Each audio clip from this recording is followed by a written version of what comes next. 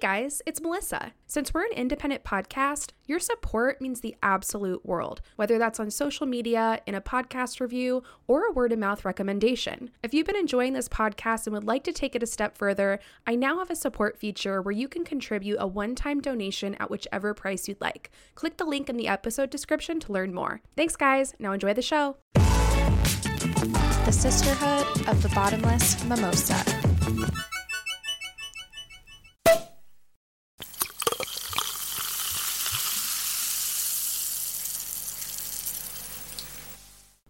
What's up, friends, and welcome back to the Mimosa Sisterhood podcast. This is your host, Melissa, and we're back for another episode of our Everyday Women segment where we feature real women with really inspirational life stories.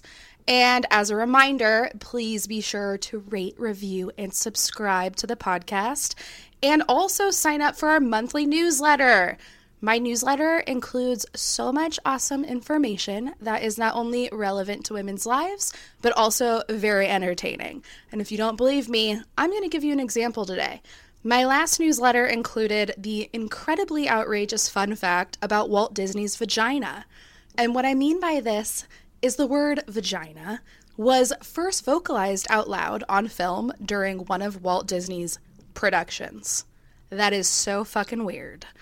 And even weirder, this was an animated film that he produced, and it was called The Story of Menstruation. Something a man would know so much about.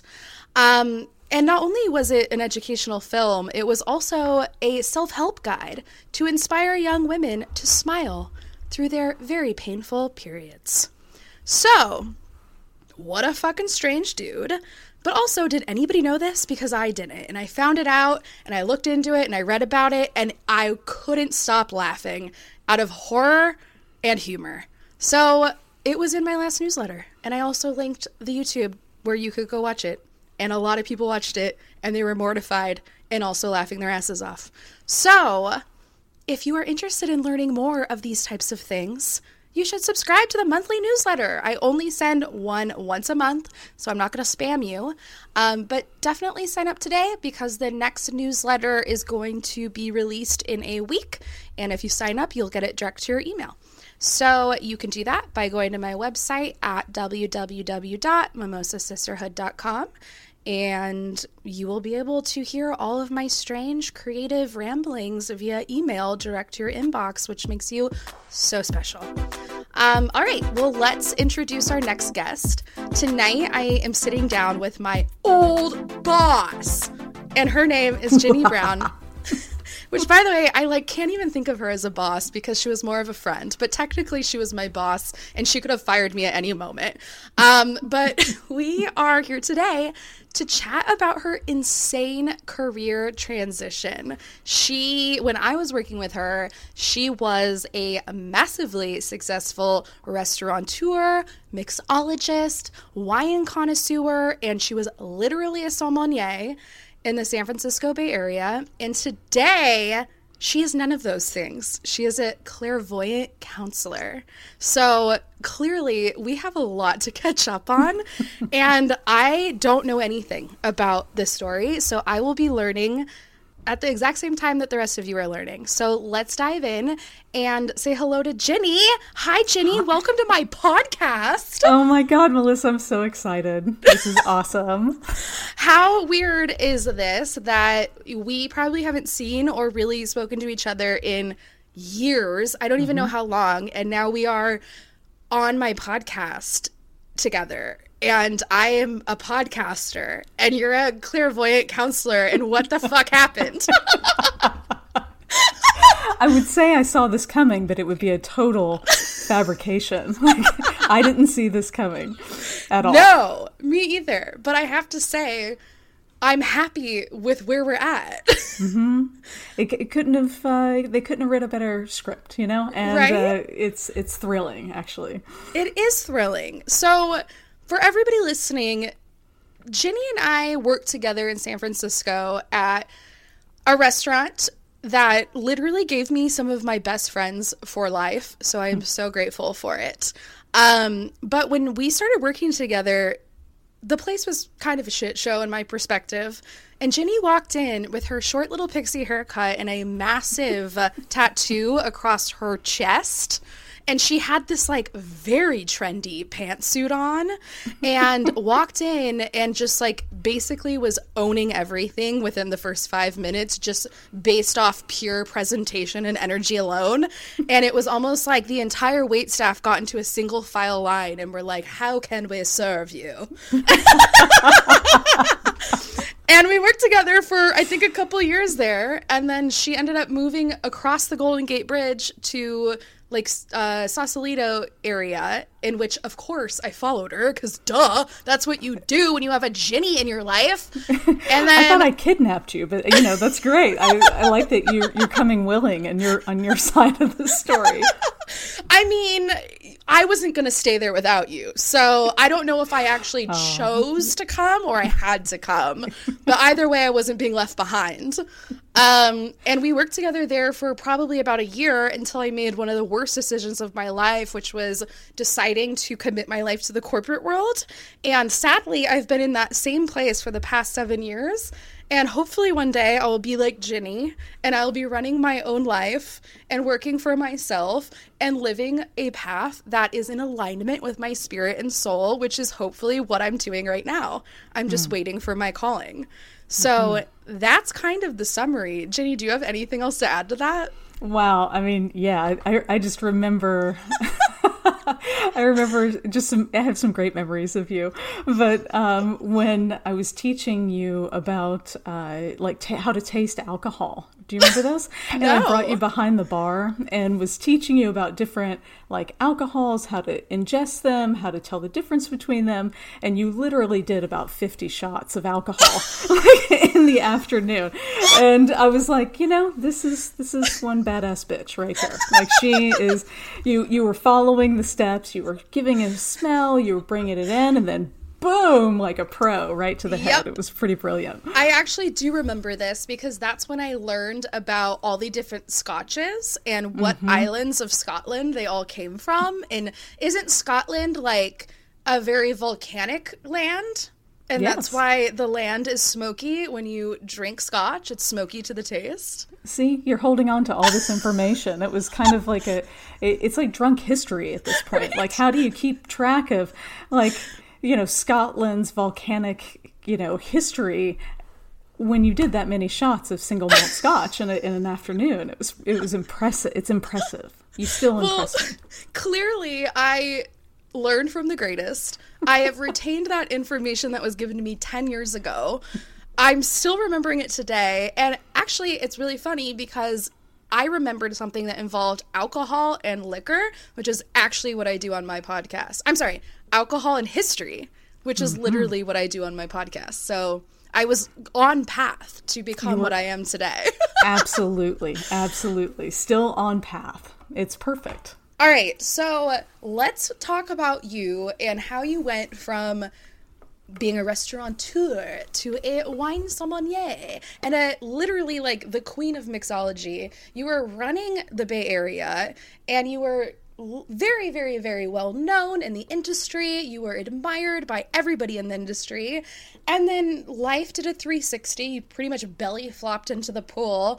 And now you are on a completely different life path. And I need to know what brought that on, what made that decision, and like every single thing about it. Okay, done. You know, so I think it started actually in Nashville. Right. I was, you know, coming to a place where I was feeling like a big fish in a small pond out there and really needed kind of a change of scenery. And I'd had this call to kind of come out west for a long time. And I felt this call from spirit. Right. And it was like, Jenny, go to the Bay and work with spirits. And so, you know, I was like 22, 23 years old, you know, borderline like rager, right? And was like, oh, duh, this is what it means. Go out there, study mixology and wine. So I did. So I just like packed my bags, moved from Nashville out here to the Bay Area and started studying wine and mixology like very, you know, very intensely. And then years later, I get the same whisper. It's like, Jenny, not those spirits. Different spirits. Different spirits, dumbass. No. So I felt this kind of calling, like, I'm like, why? Like, really, it kind of boiled down to like me having it all. Like, I really kind of had everything. I had an all-star relationship. I had, this wildly successful career. I had a tremendous community. I literally like had everything. And I woke up and just realized I wasn't happy. And that I had been following this like unspoken book of happiness that's out there, like once you have the relationship and the house and the job and the success and, all of these things, you're going to feel fulfilled. But every one of those boxes that I kept checking, I was kind of getting, it kind of like made that unhappiness swell bigger in my space. Like I noticed I was getting more unhappy. And that I felt like I was getting like chained to that lifestyle, And so it was pretty scary to me, like to keep waking up. I remember this woman who's very notable in the restaurant industry. She came up to me at one point after we had opened, I think, our 4th restaurant with the restaurant group you and I worked with. And she comes up to me and she goes, you are at the height of your career. How does it feel? And I felt this like sinking in my stomach, like that was supposed to be a compliment. And I felt like I got punched in the gut. And I was like, I kind of want to go jump off the bridge right now. Like, if this is it, like, this is not it. And so, it really was kind of like this push of like, I don't want to live like this. I felt like I had Stockholm syndrome in my life, like I was like beholden to all these things, and none of it was true. And that I really had to do the one thing I never did, which was to look for happiness within myself. Mm-hmm. I gave that responsibility to everyone and everything but me. And so it was a really big calling to start to look for what that meant to me. Yeah. Wow. Well, that's crazy. That's nuts. Yeah. It's nuts. But I mean, I feel like that's kind of what happens to people. It's like that same thought process of like hitting the rock bottom. Like you clearly were not at rock bottom, but in like emotional and spiritual realm, you were empty, which is like equivalent to rock bottom in some kind of way. And so even though everything around you looked pristine and had been played out and planned exactly as you had wanted it to, there was this emptiness that was like, nope. And it turns out that emptiness is the one thing you need to have the most fulfilled. And so it's kind of like whether you wanted it or not, you were kind of slapped across the face, and it was like, wake up, we have more work to do. It's not done. You did not reach the finish line. In fact, you're really behind. Exactly. In fact, go back to the starting point. You're kind of screwed now. Oh my God. And so, I just kind of kept sacrificing things. I kept sacrificing things and really looking at what it is that I thought should make me happy. And if it wasn't meeting that mark, I let it go. And it was a stripping down process, man. It was trippy, like to kind of go into that. And I noticed like on the clairvoyant side of things, like that calling was sneaking and kind of creeping in the whole time. And so the story's going to get super weird. Oh, I can't wait. Oh, yeah. And so like I had this dream. It really kind of started with a dream. I had this dream where I was standing in the desert, like on top of a big sand dune. And I had this like really bad pain in my stomach. I was like bending over in pain. And this rattlesnake was kind of like staring at me in the sand. And I couldn't move. I couldn't get away from it. And it was just looking at me. And then I think I made a sound or something, and it just jumps up and tags me in the leg. And so I fall down into the sand, and I'm watching the snake as it starts to slither away, and it's headed towards the sunset. And I start to kind of like army crawl through the sand. And as I'm crawling through the sand, my leg was kind of dead, because of like getting tagged by this snake. And so as I'm crawling, I notice my body starting to move like the snake was. And the next thing I know, I became the snake. Oh, weird. So this dream, I'm a huge, like I look for signs everywhere. And this dream was a huge sign. And one I still just like get a ton of wisdom from to this day. I'm still interpreting it. It was so impactful in my life. And like I started to like seek out teachers or spiritual people and talking to them about what the meaning of this was and what I was being called to do. Because what does that mean? What does that mean to like transform that way? And I was super curious. So I ended up kind of going to the Grand Canyon.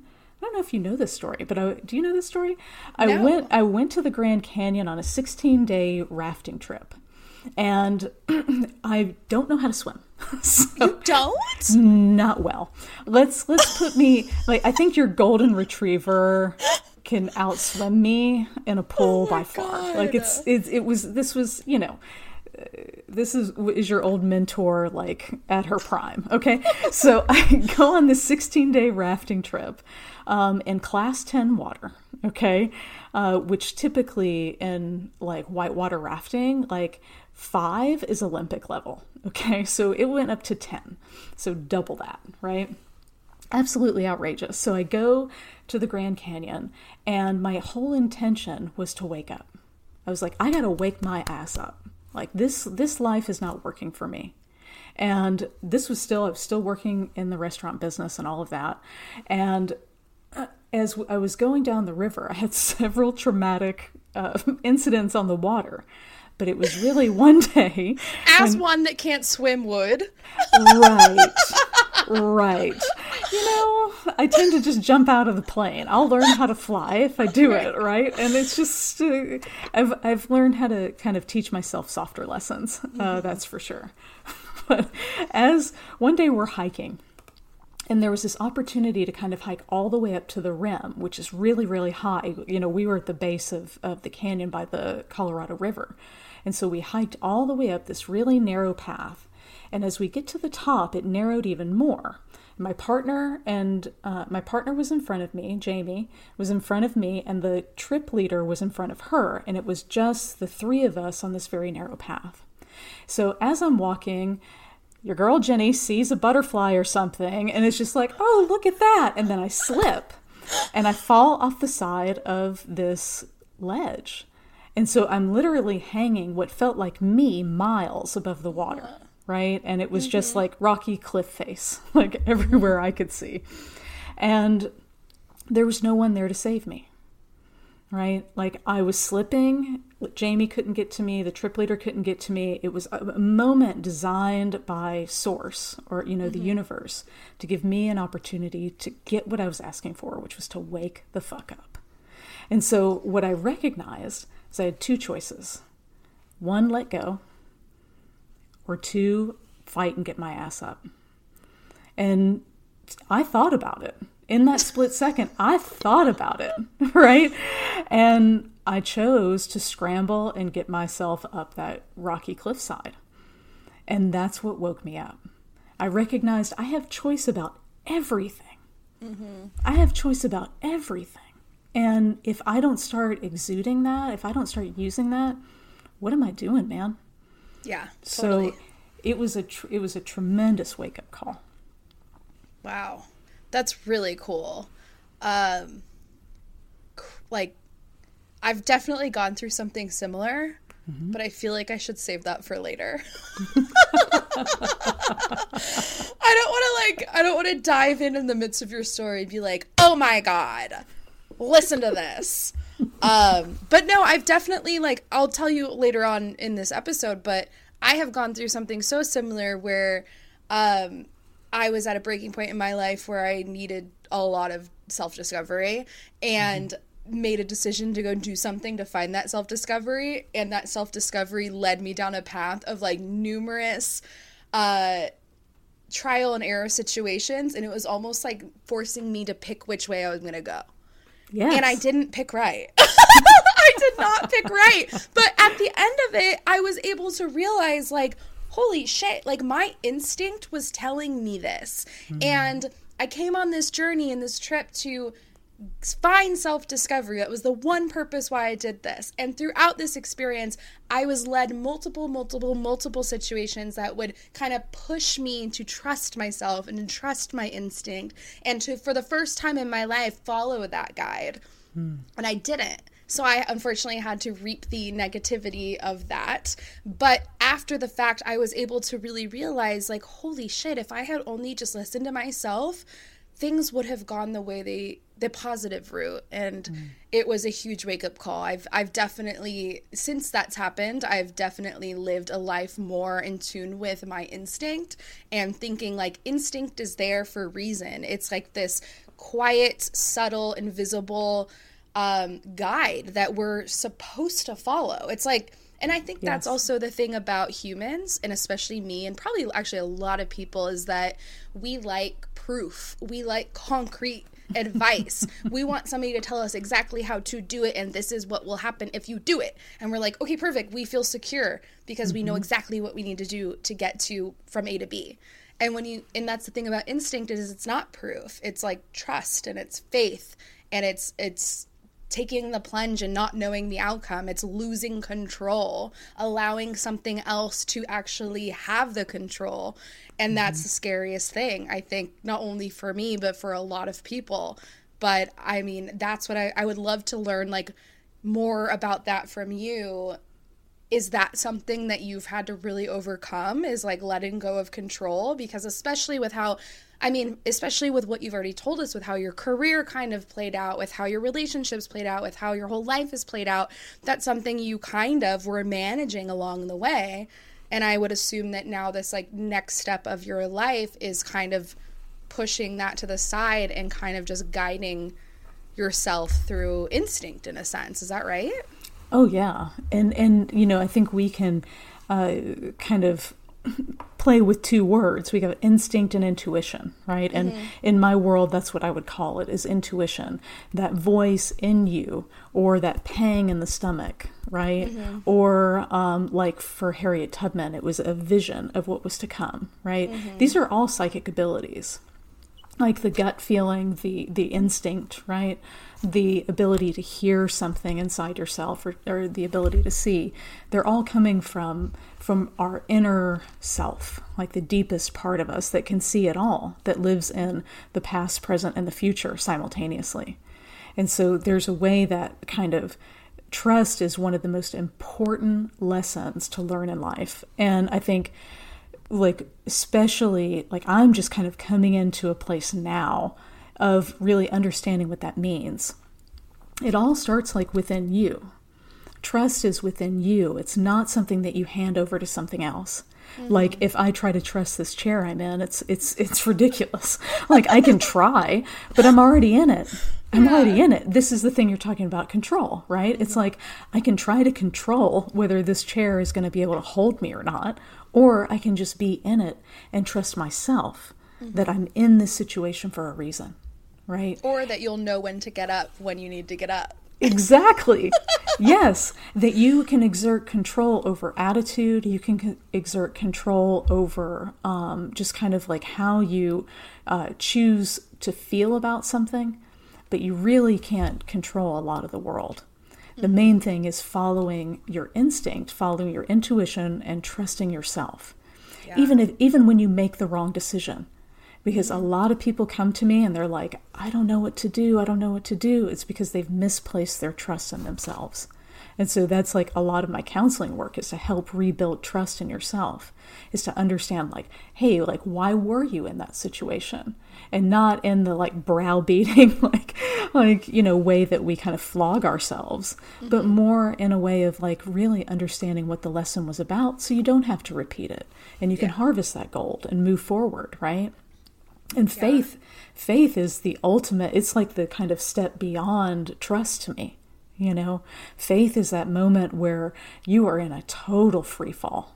You've let go of all outcomes, of all expectation, and you are just following the North Star in your heart to where it is that you're going.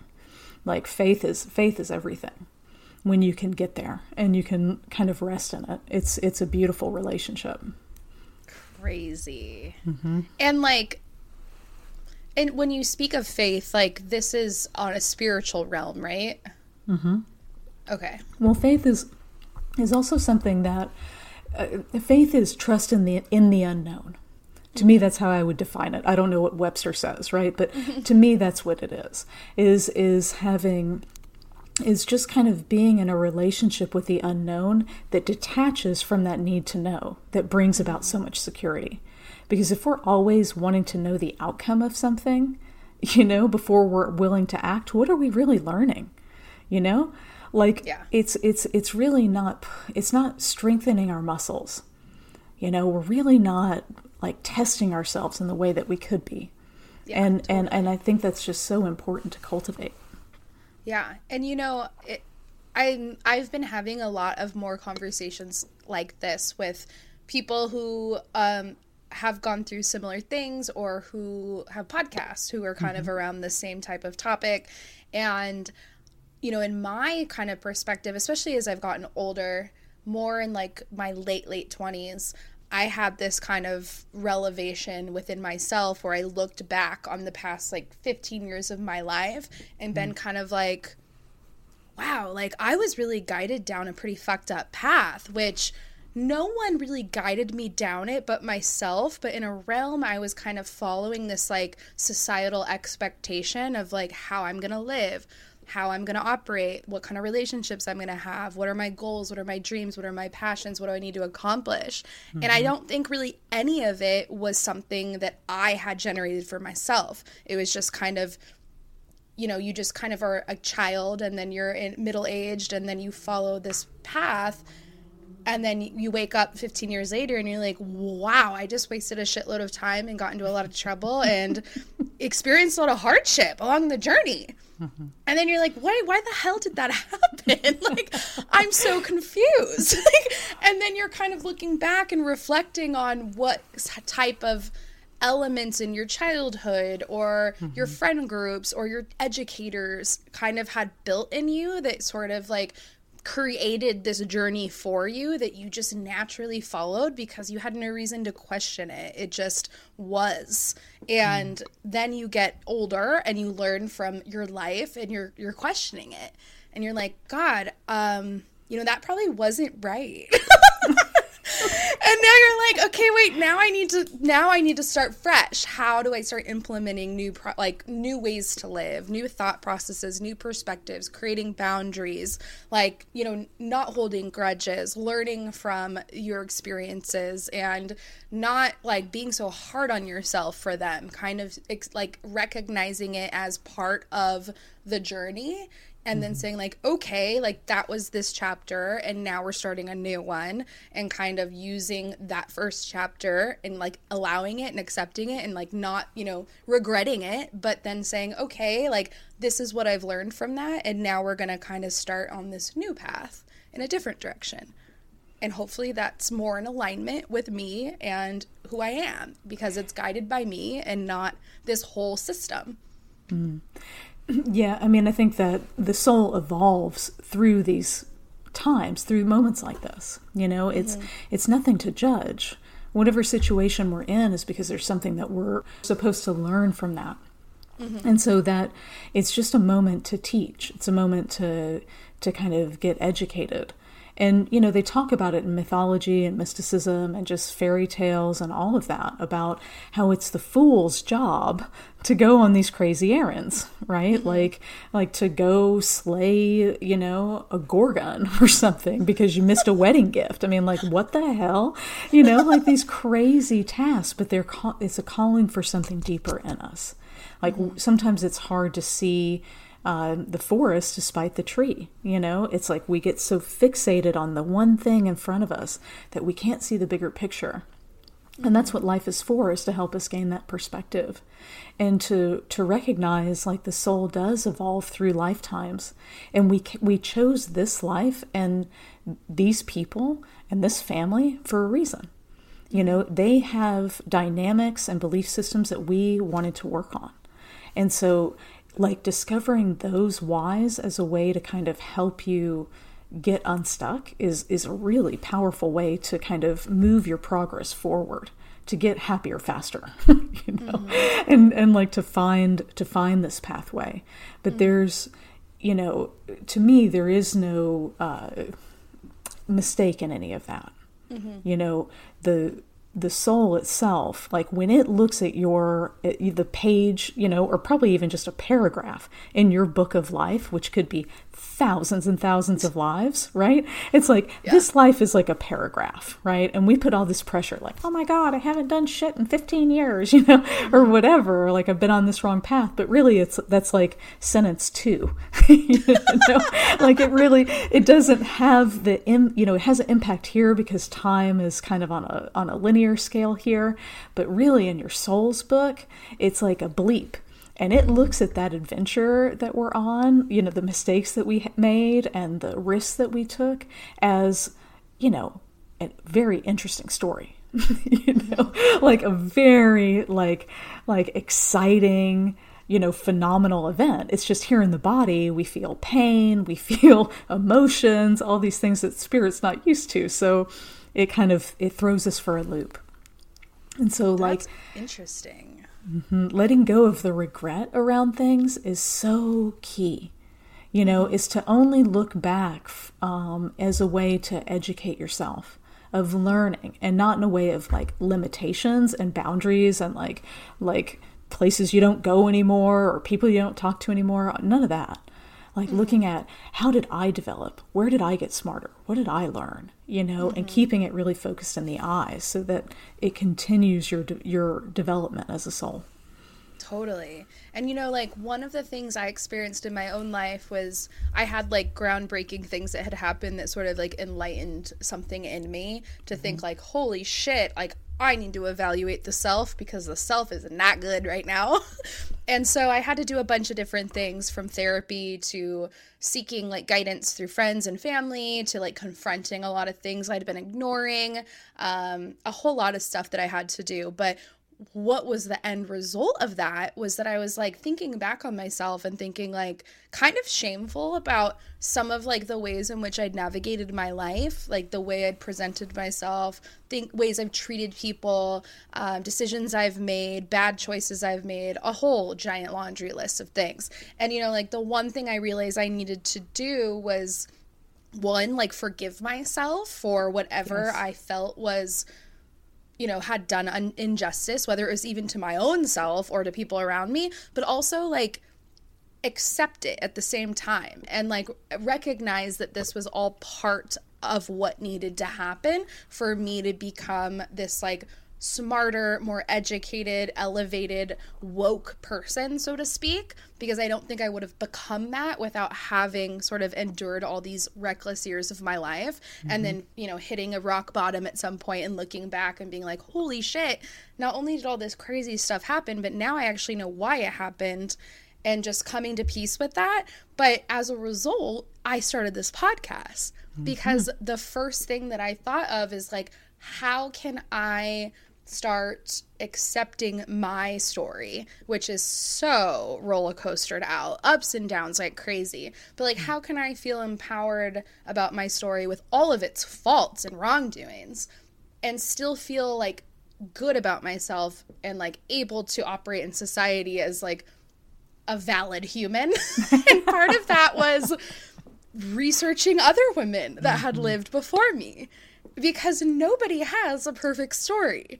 Right. Everything is ups and downs. Like even some of the most successful women in the world have done things that are questionable or have gone through situations or have had really down depressive episodes. And so it's like even just recognizing human behavior and recognizing the evolution of that over generations of time, recognizing how certain events, people, situations have impacted those types of behavior patterns, and just like really looking at somebody's life cycle from birth to death and seeing everything that they'd gone through during that time period, and then looking at their life and how they were able to operate, many of which operated with so much strength and bravery and just risk-taking. It was so empowering. And then it was kind of confirmation that we all live our own stories, and they're they're good, they're bad, they're ugly, they're whatever the hell they are, but they're meant for us, and they teach everybody lessons. And the more that we can like learn about them and respect them, it's almost like you can find empathy for people, and you can also kind of humble yourself and think, you know, there have been millions of people that have come before me, and there will be millions that come after me, and we're all unique, and we're all going to do different things, and we're kind of all the same in a sense. Mm-hmm. Like, I'm no different than anybody else. Yes, like there's a path, right? Like our stories take, our lives take, that you can find like a similarity to. And Joseph Campbell, a philosopher, he discovered a map of that, and it's called the hero's journey, like that we all find ourselves on, and that every story ever told follows.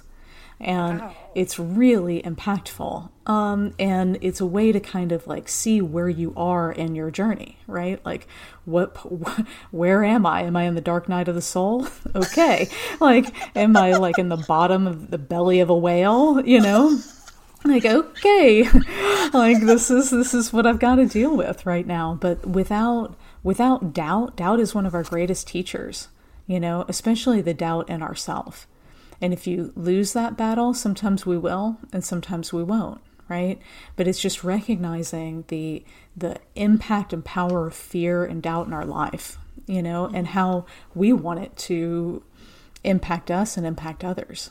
And so it's like it's a really tremendous way of I think that you've went through to kind of look at these women in history, to look at people and to recognize they aren't just their glory.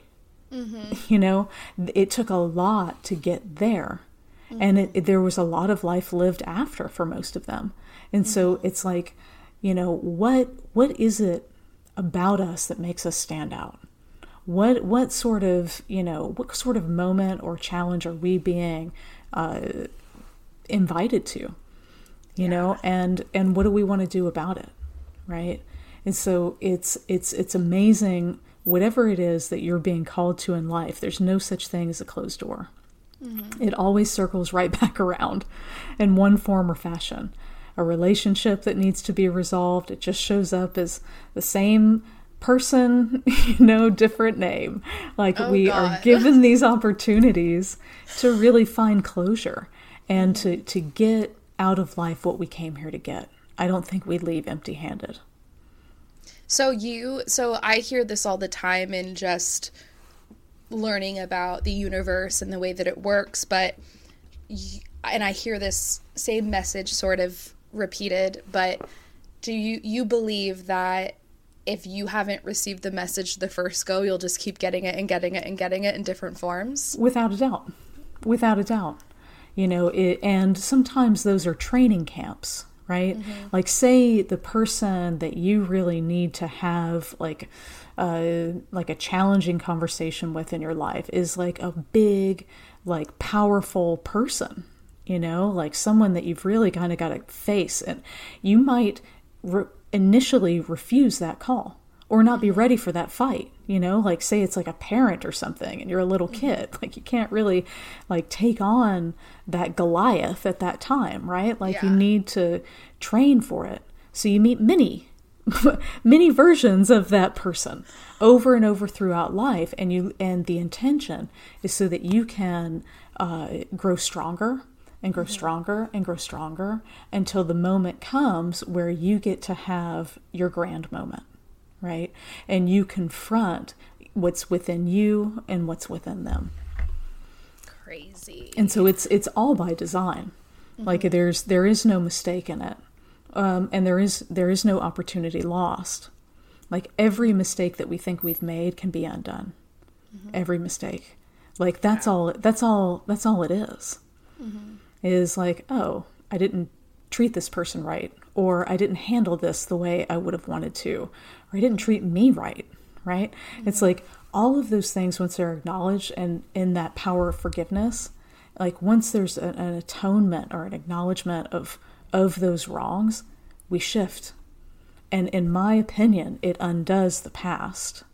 It can undo a past life trauma. It can undo something. It kind of unfreezes you from the place where you were held.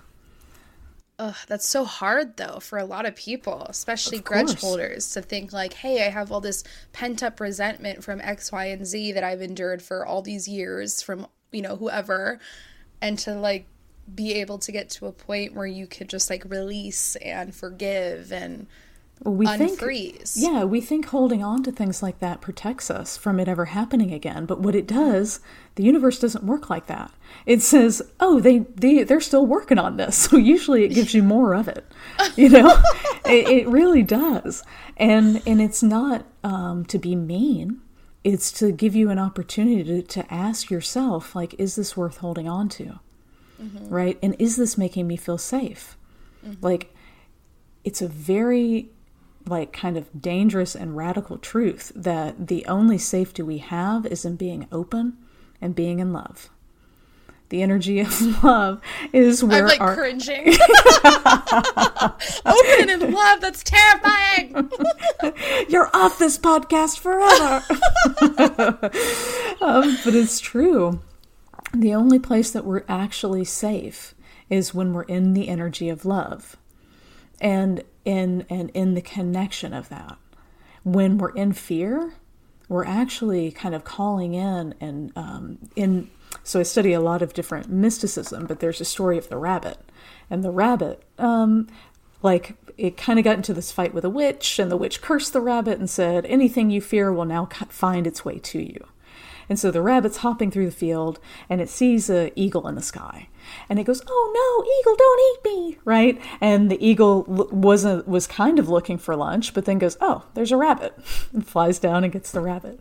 Oh. This is what fear does. The rabbit represents fear. And so fear sends a signal out that calls whatever you're afraid of right to you, And so what's safer? If there really is only two states of being, right? We have a lot of emotion, but there's only two states of being, fear or love. What's actually safer? That's crazy. Like, don't you kind of wish they taught us this in like 3rd grade? Right. Well, I'm actually teaching this in high school for high schoolers right now. So you are? I am, yes. Oh, you are? I oh my am. God. What the hell? What the hell? What? I'm teaching. First of all, how lucky are these high schoolers? And who are you teaching and how? And oh my gosh, tell me all of it. There's a very progressive high school here in San Francisco called Urban, and I'm a part of their Being at Urban program. And so I'm currently teaching mysticism through the lens of Harry Potter. And and so we are dissecting all the mystical symbols and the storytelling of Harry Potter and how to use it to transform and create magic in your life. Wow. And so what we're talking about is the fundamentals of everything, right?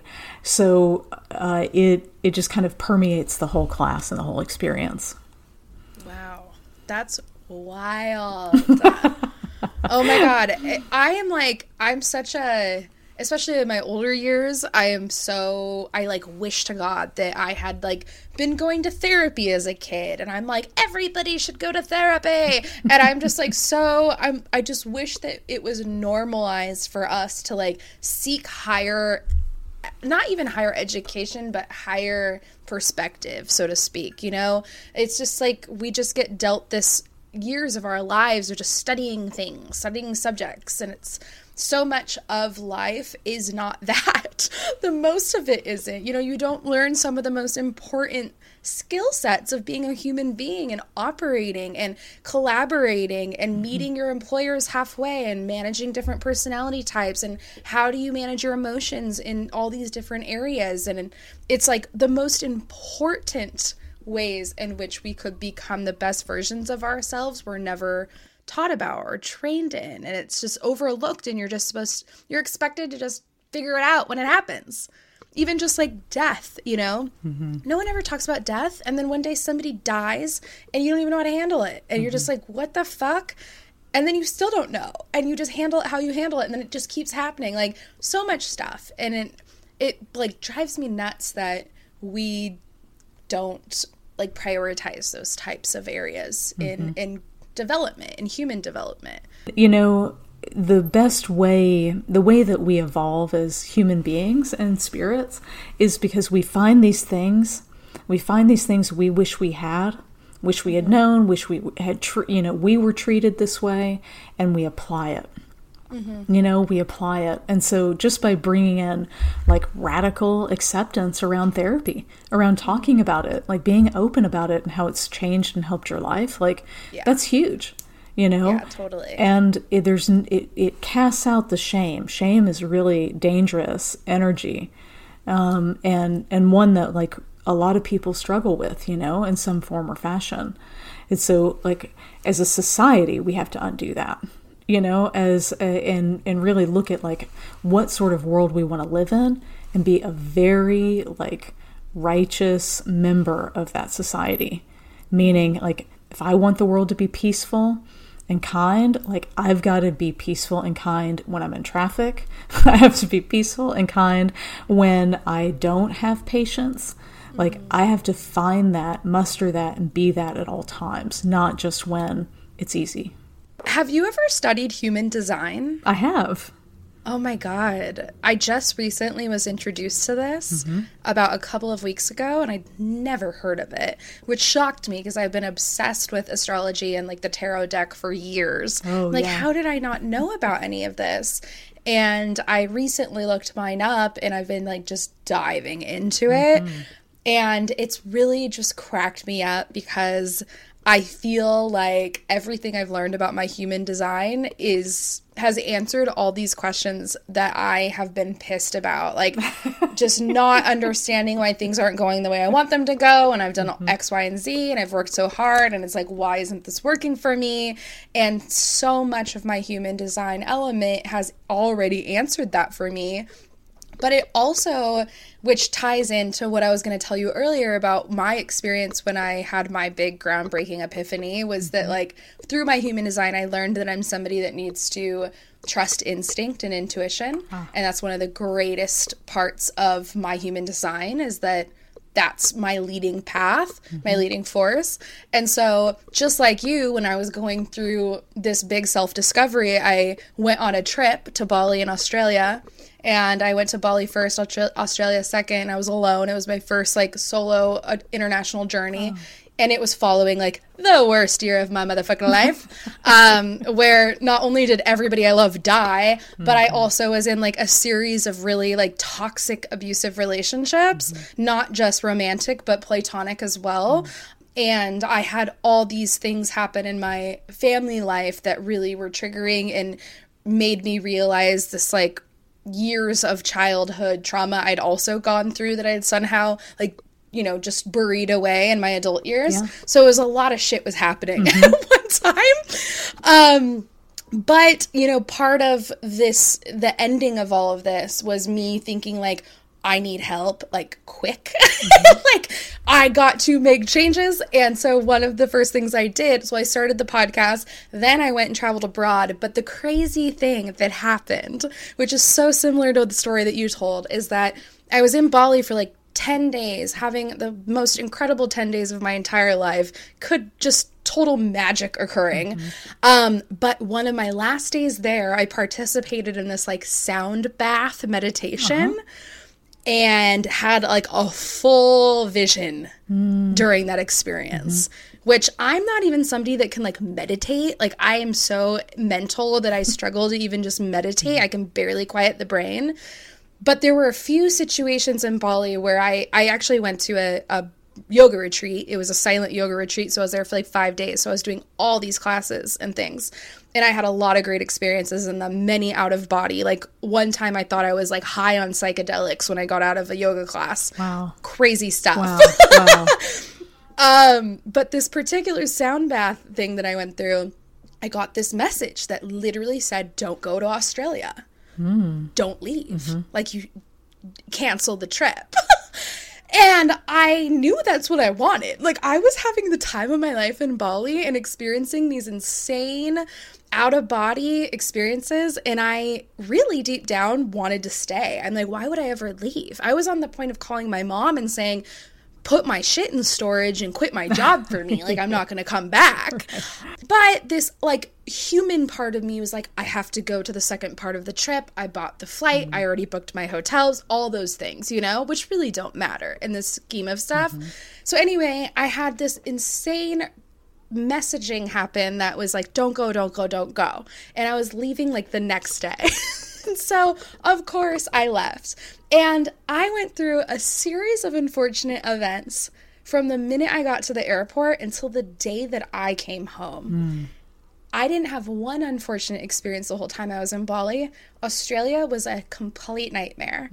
And it was things that were wild. Like from the minute I got to the airport, somehow my passport and visa situation was screwed up, and I might have not even have been able to have gotten on the plane. It was a big panic of how am I going to get through, and what are these paperworks that I got to complete, and I had to like rush to get them done. But then the minute I got there, I was partying all night, and I like cut my foot at a bar, and it instantly got infected, and my whole leg blew up like a whale leg. And I was supposed to climb the Sydney Bridge the next day, and then I got food poisoning, and it was a whole thing. And then I ended up in a hostel with like a total predator dude who was like borderline rapist psychopath, and it was just like one thing after the next.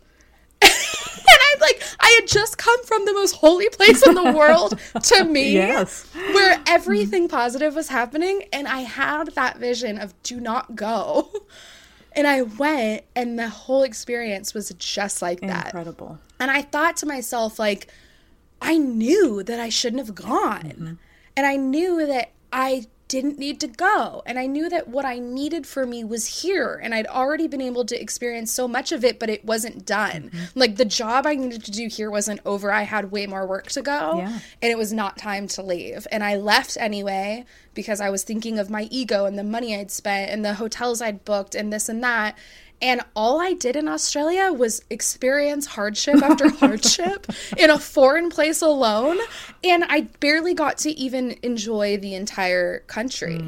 And I'm just like, I'll never forget that, because I think it was the first time in my life that really I was faced with that, where I knew, like, you need to make the right choice for yourself, because I had never done that probably my whole life. And that was the first time where it was like, you're doing this for you, and you're expected to follow it through in the path that's best for you. And I got tips, I got messages, I got, you know, all of it, and I didn't follow it. And it's almost maybe good that I didn't follow it, because now I feel really certain that my intuition is here for me, and that in itself is an example of what will happen if I don't follow my intuition. Right. It was just a really, really, really big teacher, you know. It was a really big lesson there, but all it was trying to point you to was, you know, learning how to listen. Yeah.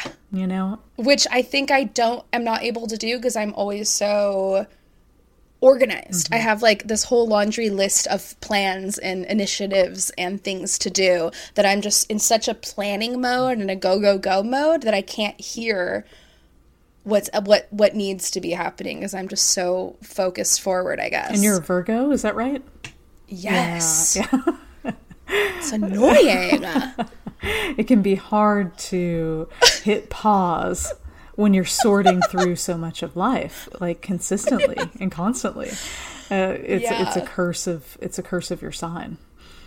Yeah, it really is. But, you know, I think the good thing though is that all of this has kind of led me to like explore more things like the universe, my intuition, my human design, you know, what kind of path is right for me. I already know what isn't, because I've been doing it for 7 years. And now it's kind of figuring out, okay, I'm 31. How do I start navigating this next segment of my life in a path that's more in alignment with me? And so that's why I'm so excited you're here, because you are the guru in all of it. Well, you know, to quote Joseph Campbell again, the writer of The Hero's Journey, if you follow your bliss, if you follow what makes you happy, it's going to give you every challenge that you need. You're going to have to face any dragon you need to slay. You're going to have to, show up for yourself, to want, to desire, to open, to grow. It's really about following that North Star. Like, this is what I know makes me happy. Right? Mm-hmm. And when you know that and you continue to follow it, it's going to help develop you in every way that you need to in order to kind of be that person or be that version of yourself, or to have that ease or whatever it is. And it actually kind of is like the rabbit at the greyhound race. It's not something that you ever are actually looking to catch, but just to chase. Right? Like, to keep chasing your bliss, because how can we ever measure how happy is enough? Like, oh, I'm good. Like, no, that's something that you want to keep. Like, when you feel bliss, like when you feel happiness, like, you want more and more and more of that, right? Totally. And so, like, detaching it from like it being some arrival point, like an expectation of what that looks like a house and kids and a job and then this and that. It's let go of that stuff completely and continue to follow the feeling that makes you feel alive, happy, and in love. Mm-hmm. It's the key to everything. I feel like people probably have either heard that before or they've learned about that before or somebody's shared that with them, and maybe deep down we know it, but I feel like so many people are so afraid to do. Of course. We're more afraid of being happy. We're terrified of being happy because what happens if I go for something and it doesn't work out, right? Like, what happens if it was all for naught? And so, like, when that's a huge fear. People are more comfortable dying, right? Like staying stagnant, being in relationships that don't work, than they are at the risk of finding what happiness really means to them. It's an epidemic. It's a pandemic. It's, like, it really affects mankind in a way that keeps us kind of like stalling in our universal evolution. Well, what is that though? Is that just the brain? Because so maybe this is kind of a ball busting question, but like in terms of the universe, and all of us are these like microorganisms that live on a planet and we're all operating, like, if universe is guiding us, or at least here to assist in guiding us, how are we naturally so accustomed to deny it? Well, this planet is this planet is about duality. There's other planets that we can spend time on and evolve through, but you make a contract, you come to Earth school, right? And so when you're on Earth school, you're here to learn about choice and about the duality of choice, right? About what a lot of people label as right and wrong, good and evil, right? And really about kind of like the polarity of those things.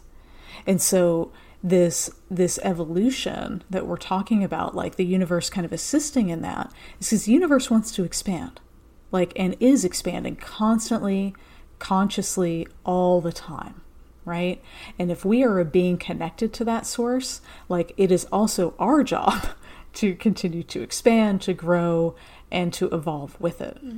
And so it's actually kind of for the universe's survival to motivate us through that. But so here, because things are dual, everything is dual. You have an eternal spirit and a temporal body. That's a conflict. Yeah. That's a major, major conflict, right? We have beliefs that there is life and there is death, right? And we look at it as beginning and ending, but there's a connection point to all things. And so, like, when we're talking about kind of like where this stall comes in, is like, I was studying this, like I did some classes on how to end racism back in the summer when there was a lot of activity, and I don't know, throughout the year actually, but I digress. Human beings are 99.9% the same. 99.9% the same. Like, in our DNA, there's only 0.1% that separates me and you or us and some guy in Africa or China. Yeah. Like, it's incredible that that's the grain of sand we're dealing with. Yeah. So when I take that into our internal kind of universe, like we're 99.9% like all loving spirit, and this 1%, this 0.1% of us that has a big loud voice and a kick drum and a whole lot of doubt, right? That like wants to kind of immobilize us on our journey. And so it's like, it's learning how to use our more powerful, our more spiritual essence in order to tame and bring that 1% home where it belongs, which is in our heart. The ego isn't something to be beat up, tossed aside or empowered and given money and tools and whatever, access to people. No, it's the part of us that needs to transform. Mm-hmm. It's the part of us that sees a fixed reality, right? Like if you go far enough, the way I look at one of the major laws of the universe, which is if you go far enough east, you meet the west. You go far enough west, you meet the east, right? Mm-hmm. Right and wrong, east and west, all these things are just perception, right? They aren't what's real. They're just a perception. So they're meant to kind of help us see the forest from the trees, right? But it doesn't make them true. The ego says, that's right, that's wrong, right? It wants that fixed reality. Yeah, totally. And so it gets kind of stuck in that. And it's our job to kind of like let go of all the things that we've learned, unlearn everything we've learned, and to kind of unfix that reality, bring the ego home. That's crazy. It's almost like it's like everybody's individual life mission is you have to bring the ego home, but when are you? And what lessons do you have to learn to get to that point? And like, how long will it take? That's up to the individual. That's the power of choice. I was given many opportunities to wake up in my life, but I was comfortable with my sacks of money, right? I was comfortable in different areas and comfortable, like really can kind of, I don't know, it can be a bit of a disease in and of itself, right? It's because we get those golden handcuffs in whatever form they come, right?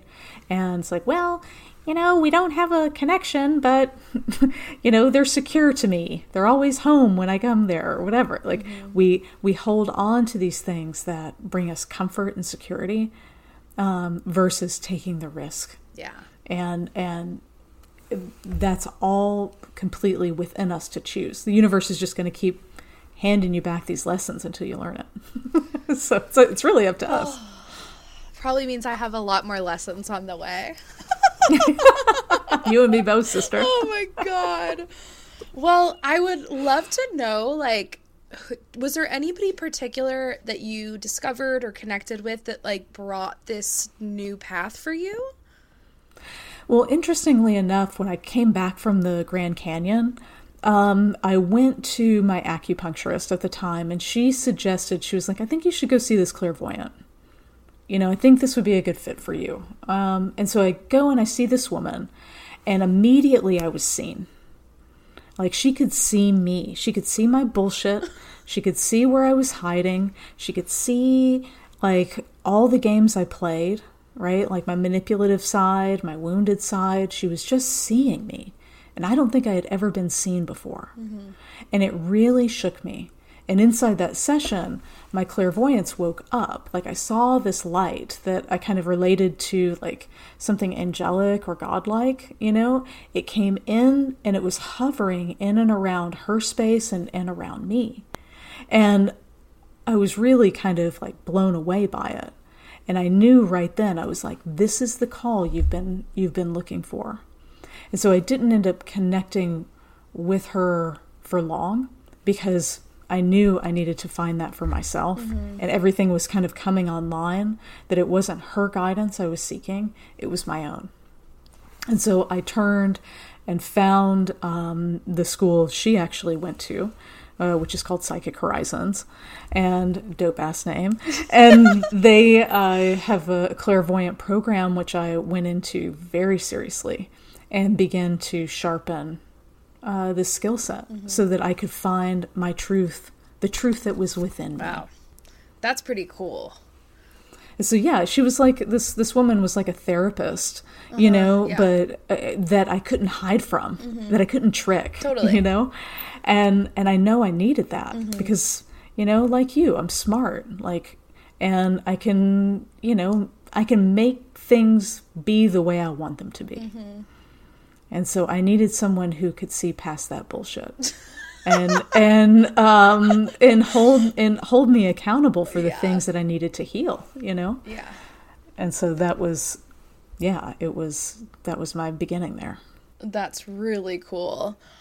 And then I also was curious, so before we even hopped on the recording, you mentioned that you do clairvoyant animal work? Yes. What the hell is that? Oh my gosh.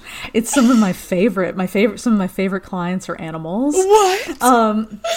Yeah, so I'm really in tune with that, like just on how to communicate with animals. So you know, there's these different psychic abilities. We kind of touched on it a little bit earlier, but like basically it's like clairvoyant means clear, it means clear, clair means clear, and voyant means to see. And so there's clairsentient, which means feeling. So it's all about like clear seeing, clear feeling, clear hearing, right? I won't get into all of that, but with animals, I use clairvoyance and clairsentience, which is feeling. And so like say you have a cat who's, you know, always giving you crap, you know, or is sick and you don't really know what's going on. Like I can talk to that animal and find out actually like crazy things, like why you guys chose each other, what your karma is, how have you met before. It's a wild and interesting world, and that can be with anything. Energy is universal. Yeah. It's in everything that's around us right now, and you have a relationship to it and with it. And so that's kind of the core of my work, is to explore the relationships. And I'm a Libra, so everything is about relationships anyway. But, you know, it does kind of come down to those, to the relationship between you and something, right?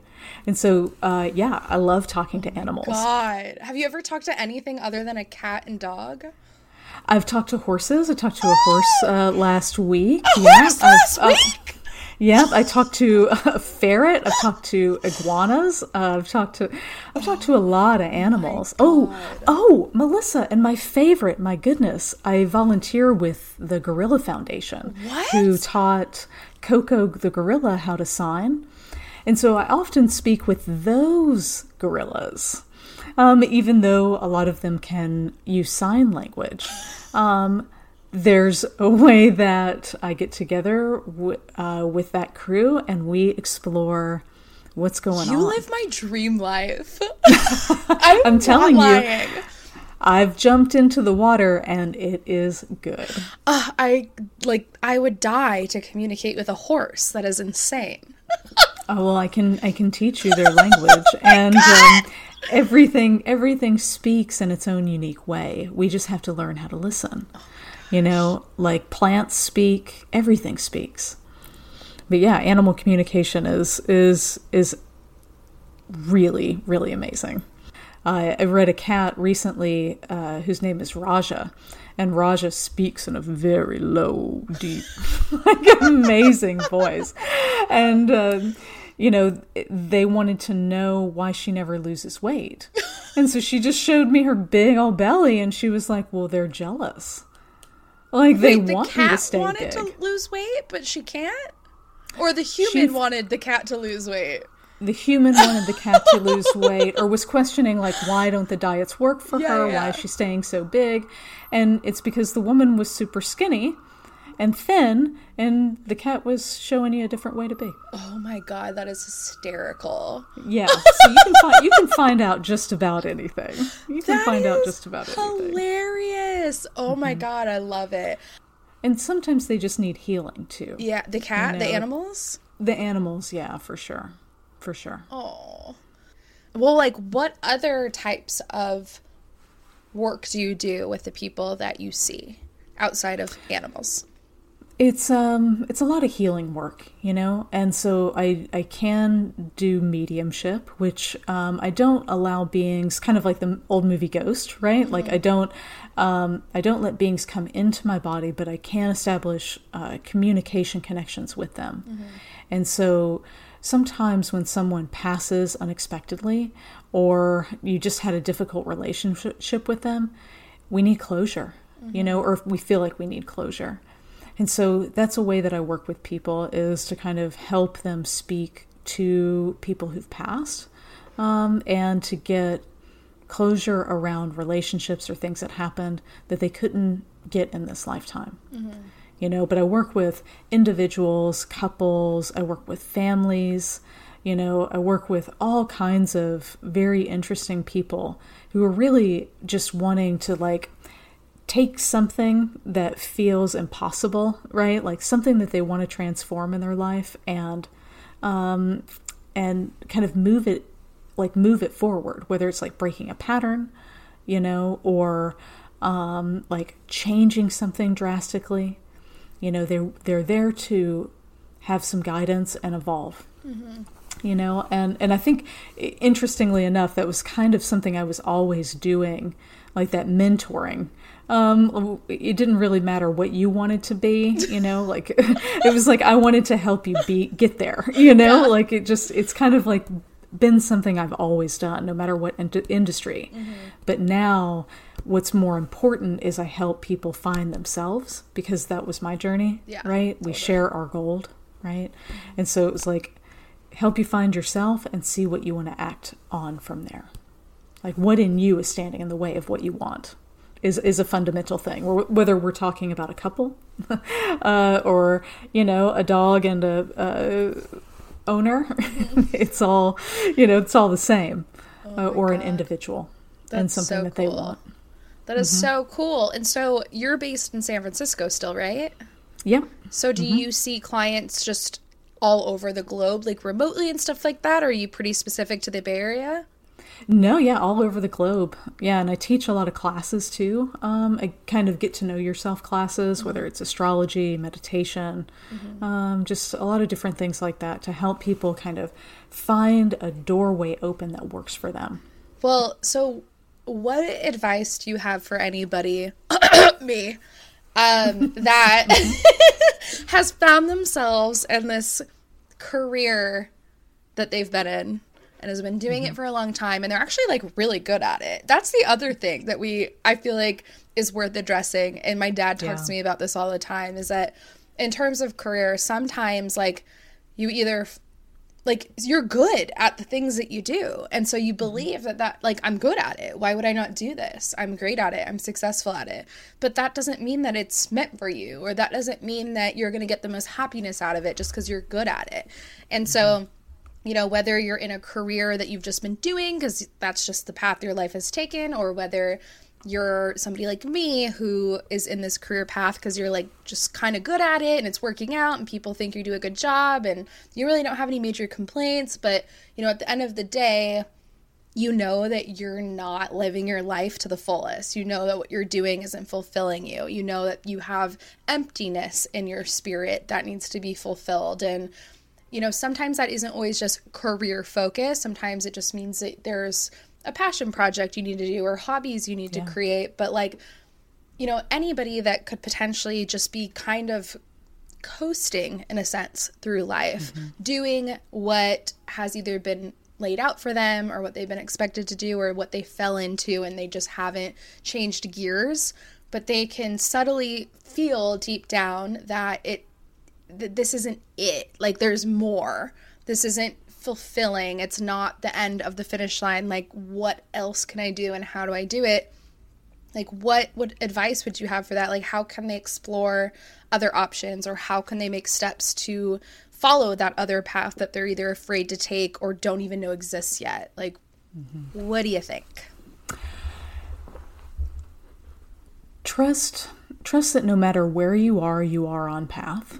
Number one, right? Like, look for the gold in where you are, even if it's at the bottom of a ravine or the side of a cliff. Like, why am I here? so that you're not like in a prolonged state of that, of being in there. Like cultivate what's there first and gather yourself, like gather your tools, gather your know-how, gather your trust, and ask a lot. Like, what is it that I want? I walked around for, I think, 2 years asking that question. I want to know what I want. I had been giving that question, like my happiness, to so many other people. I had like 50 jobs. I had so many roles I played for different people in their life, you know, and it wasn't fulfilling to me. It clouded over my own voice, right? Mm-hmm. And so I let go of those things, and not necessarily the people, but just my commitment to those spaces. And so you center in and you ask yourself, what is it that I want? And you look at the potential of that, of what it is. Like if Jenny says like, I want a new car, right? It's like, okay, why? What is the potential of this car, right? What is the potential of this object or this new career? And you look at that potential, because that, just like the rabbit at the track, is what you're chasing. Mm-hmm. Because I could go out and get a new car tomorrow and you know, like we do Amazon spending or whatever. It's just kind of like, okay, why the hell did I spend money on this, right? Like it's not elevating my life. Mm-hmm. But when I look at the potential of it, and I'm like, wow, I could drive up and down the coast. I could feel free. I could, you know, I would feel more alive. I would feel more capable, right? Like when I start to look at the potential of what that car brings me, then that's what I'm chasing. Mm-hmm. And I start to look for, well, where can I be free right now? Even if that's in a jail cell, even if that's in any place that you feel stuck. Everything is mental. It's a hermetic law, right? So when you bring this in here, when it starts in the mind, you can change anything. So honor where you are. Don't dismiss it. Look for what it is that you want and keep asking until something shows up. And when you have that, just like explore the potential. And people talk about the law of attraction, right? Mm-hmm. The law of attraction works best when you already have what you want, when you realize you already have what you want. Mm-hmm. For example, like you're single, right? And all of a sudden, like you've been single for years and finally you get a boyfriend, and then here come all these incredible people out of the woodworks wanting to date you. And you're like, where the hell were you last year, you know, when I had nothing going on, right? But that's how the law of attraction works. Once we have something, it's easier for it to come to us. So if you want to feel free, if one of the potentials is I want to feel more free or more abundant, where are you abundant now? It may not be in the place you're looking, like your checkbook, right? It may be abundant in time. It may be abundant in love. It may be abundant in friendships.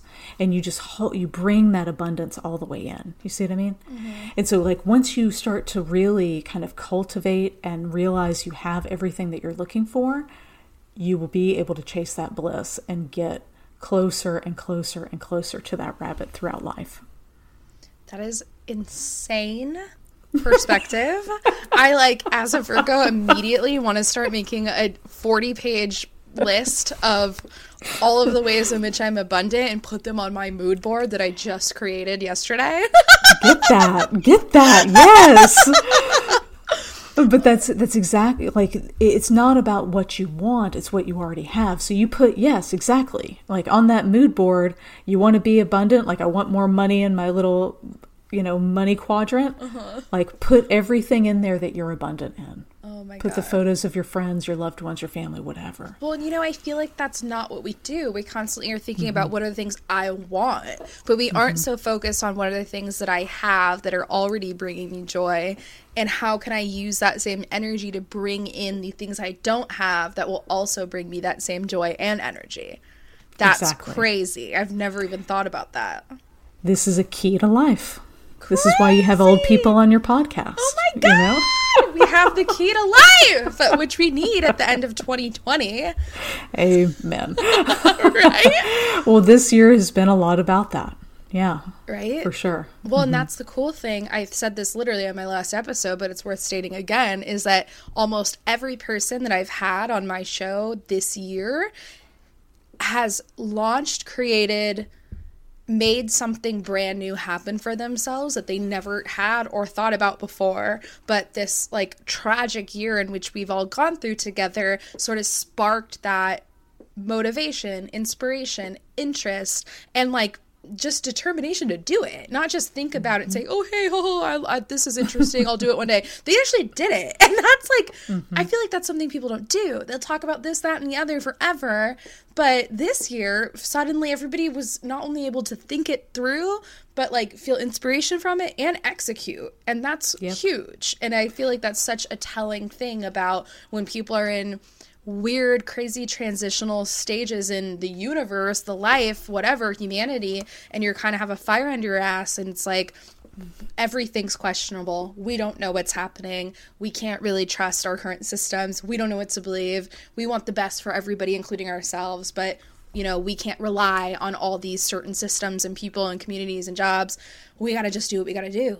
And like everybody just started fending for themselves. And as a result, everybody's created some of the most incredible companies or businesses or creative projects. And I'm blown away by it. I'm just like, wow, what a silver lining of this shit year. It's really cool to see that. Well, you know, when things get into a place of survival, it's our ultimate, the body is our ultimate way of kind of like getting motivated, right?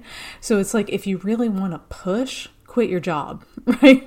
Like if you really want to change your life, make a big leap of faith and don't judge where it takes you, you know, because it's like when we're put into those positions, when that survival chakra, our first chakra, is lit up, it's like, I could say all day, like, oh, I really want to make a sandwich. That would taste so good. Oh my gosh, it sounds so good. But we're not really, like, my will isn't there yet. But when my hunger gets up, right? Like when that spark hits and I know I need it for my survival, guess what? I get off my ass and I do something. Get that damn sandwich. We make that sandwich, y'all. And so it gets us motivated. There's nothing like survival. And this year called a lot of us into that place and said, it's time. It's time. It's time to make a change. Well, before I ask you the burning question of the evening, do you have any last closing thoughts? Any last bit of feedback, advice, tips, any part of your story you haven't expressed with us yet? Anything? Wow. Well, I think the most important thing is to kind of keep coming back to like unfixing reality. Taking away kind of the places where you think you have it figured out and you know what life has in store for you. Let go of that. Like, just let that go and be in a state of inquiry. The spirit is a natural, curious being, right? It doesn't, you think about a kid, right? A kid doesn't see a tree as just a tree and walks by it. It sees it as a jungle gem. It sees it as, just so many, like, imagination and curiosity takes that tree into just like wood, branches, oxygen, whatever, recycler, whatever the fuck, you know, it transforms it into something mystical and magical. So invite imagination, inquiry, and curiosity to be your guide in life. And you won't get fixed or kind of like stuck in these areas of right and wrong, which is the land of the ego. You'll be in a place of creativity, of curiosity and love. And so like keep coming back to that. When you think you have it figured out, ask yourself if that's true. Wow. I have a lot to do over the next couple of weeks. You're a Virgo. You'll do just fine. It'll be done by tomorrow. Let's be real. Oh my God. That's so great. Okay, well, and then the burning question of the evening, which I always ask this because this is the Mimosa Sisterhood podcast. We are here to talk about women throughout history who've done incredible, empowering things, who have paved the way for all of us. And now in this segment, we are highlighting the everyday woman who is also paving the way through us, for us and everybody else. And kicking ass in life. And so in terms of sisterhood, like, what does that even mean to you? I know that the term is cliche. It has a lot of negative connotations to it.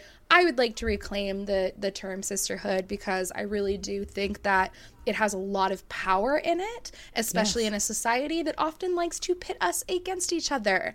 So what does it mean to you? Let's think about it in the shape of a mimosa, just to kind of tie it all in, right? So if I think about sisterhood, it's twofold, right? Same as a mimosa. You got your orange juice, you got your champagne, right? When I think about sisterhood, I think about sacred, feminine, as one part. And I think about the bond of that as the other part. And when I see those two coming together, inside of what sisterhood is meant to be is like our initiatory rites to uncovering what it means to be a woman. And also to kind of pass down this information from one to the other and hold a space together that's actually bonded, loving, and encouraging, educational. You know, like it's meant to be a place of hope. And so, like, when I think about sisterhood, I think about people in my life or people that I'm yet to know that also kind of carry similar wounds to me, who understand life from my perspective and that are there to teach me and I'm there to teach them. And so to me, it's two parts. And I really think that sisterhood is something to be celebrated and cultivated, especially among all the women across, all the different age brackets of our life. Well, without shock, you nailed that out of the park. I was nervous. I really appreciate you dialing in your mixology experience to explain the sisterhood being. I love it. I also very much agree. The motto of my show is to celebrate women and wine and alcohol and mimosas and all of the above. So fuck yeah. Okay, well, tell everybody, all of my listeners, all of the Mimosa Sisterhood audience, how we can find you, how we can stay in touch. If anybody is interested in exploring all of the avenues in which you are a total professional in which you are an expertise in, how can they stay in touch with you and hear from you and learn more from you and get your guidance?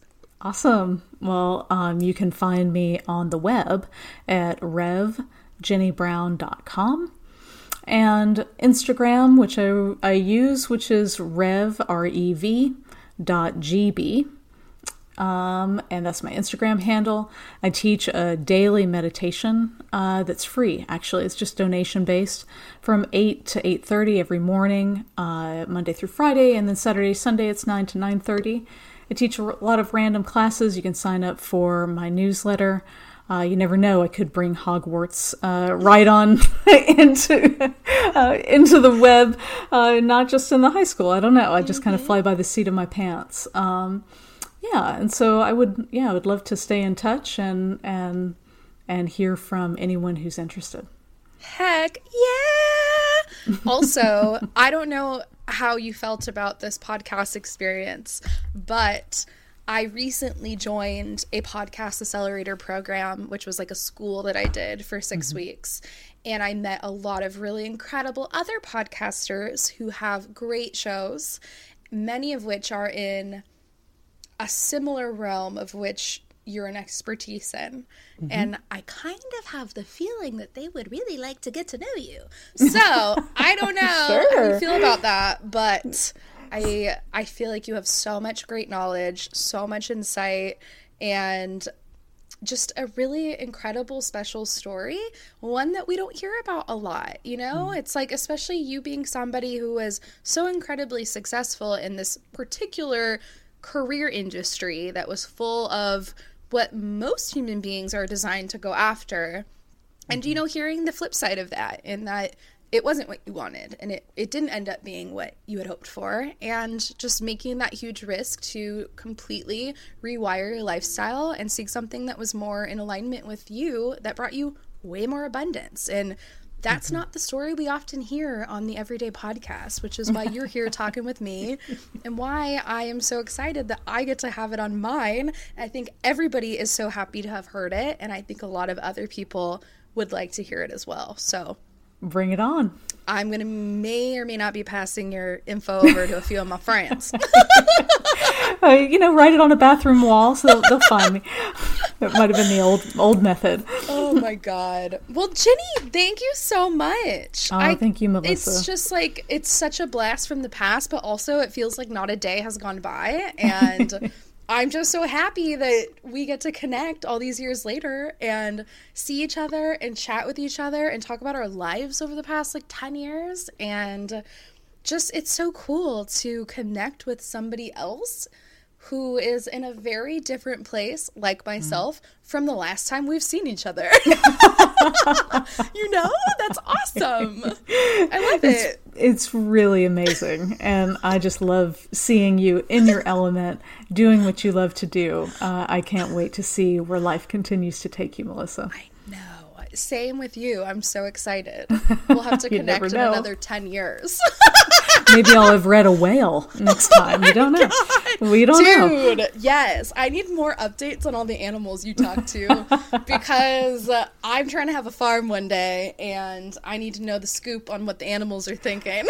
Oh, yes. Oh, yes. Oh, I see a rich history in our future. Well, thank you so much. I'm so excited. This has been so fun and such a pleasure, and I'm so happy just on the past 1 hour and 50 minutes we've been chatting. It's been an absolute highlight of my week. And thank you. I'm just very grateful. So thank you so much for being here and wanting to be on the show and sharing your stories so openly with all of our listeners, who I know will absolutely appreciate it without a doubt. So thank you so much. Awesome. Thank you so much, Melissa. And everybody else, thank you for tuning in again. If you enjoyed this episode, share it with your friends, your animal-loving friends, your friends that like the psychic world. If you like human design, share it with that person. So tune in next week. We have another Women in History episode featuring some badass ladies in history. And on that note, I will see you then. Bye!